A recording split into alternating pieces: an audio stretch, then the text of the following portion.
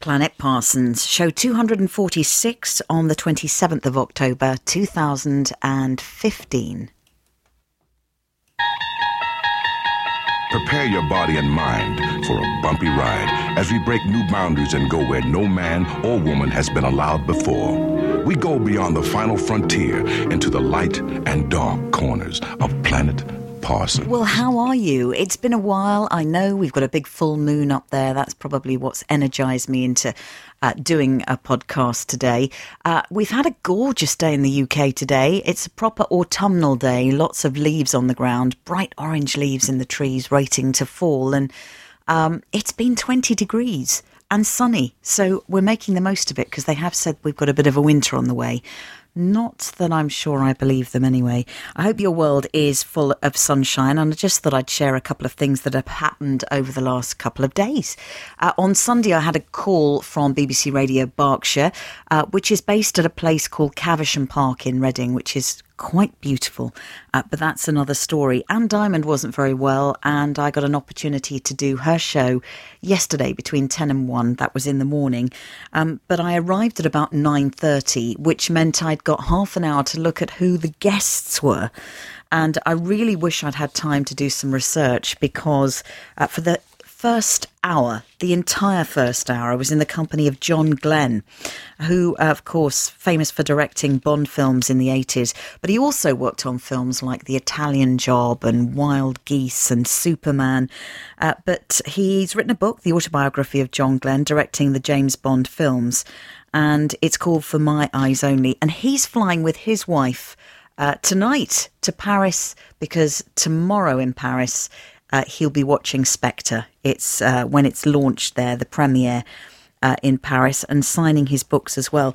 And I understand he's going to be doing quite a few places like the Forbidden Planet in London, and also a cinema museum as well. But you'll probably find that information online. He was a complete joy to speak to. I wish I'd had a chance to sort of flick through the book before I did speak to him. But had so many background stories.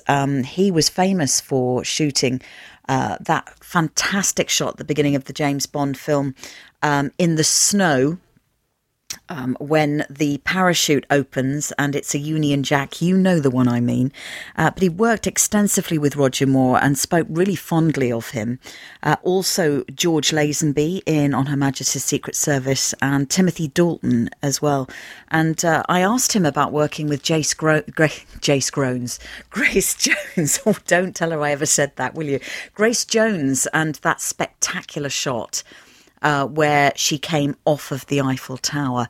He was just full of lovely, lovely background stories. He was not full of himself. He was really genuinely quite humble. And he said that when he started directing the Bond films, that he also started something called the blooper tapes, or the blooper film. So when they finished shooting the films, the cast and crew would wrap. And just before they went off into editing, they'd have a showing just for the cast and crew only. No one else was allowed to see it, of all the outtakes and just some funny pieces that had been filmed along the way. And then it was all cut up, so it never got out. And even he doesn't have copies of these. But the book, if you fancy getting a copy, well worth looking at. Great photos as well. For My Eyes Only, directing the James Bond films, the autobiography of John Glenn. It's out on Amazon from Monday, and just a complete surprise and a joy for me to spend an hour with John Glenn on Monday. Last week, I went with my little one who had not seen Wicked. I had seen it several times. There was a cast change.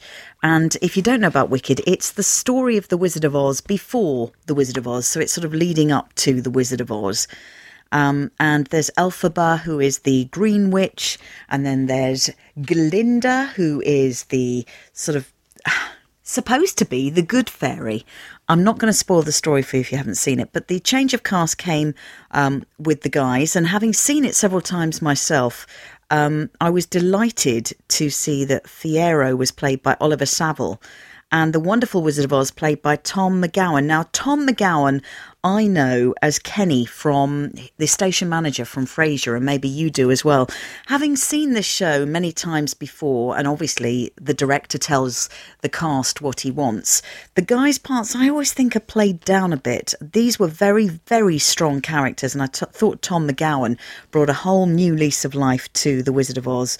And he sings a song called Mr. Wonderful and really, really makes it his own. If you were thinking of going, now might be a good time to go.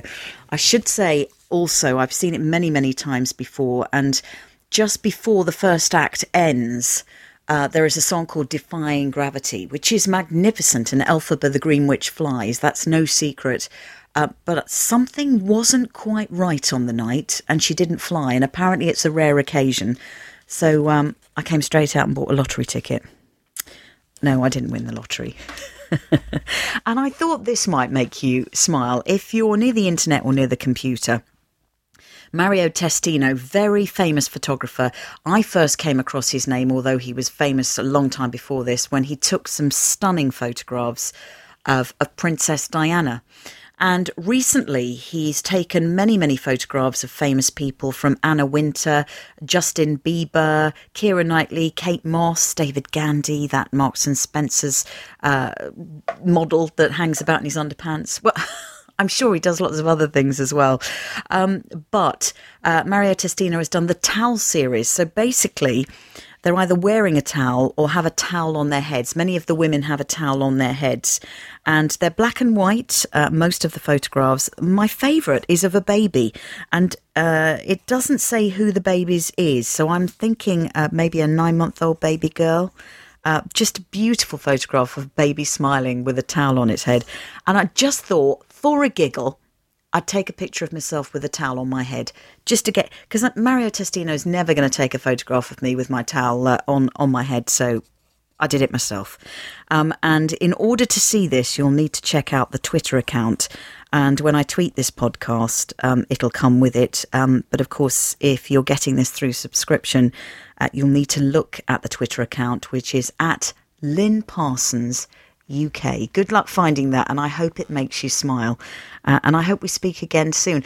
Always lovely to hear from you, Lynn at lynnparsons.net, or you can tweet, of course, at Lynn Parsons UK. Lynn Parsons. When she's good, she's great. But when she's bad, she's better.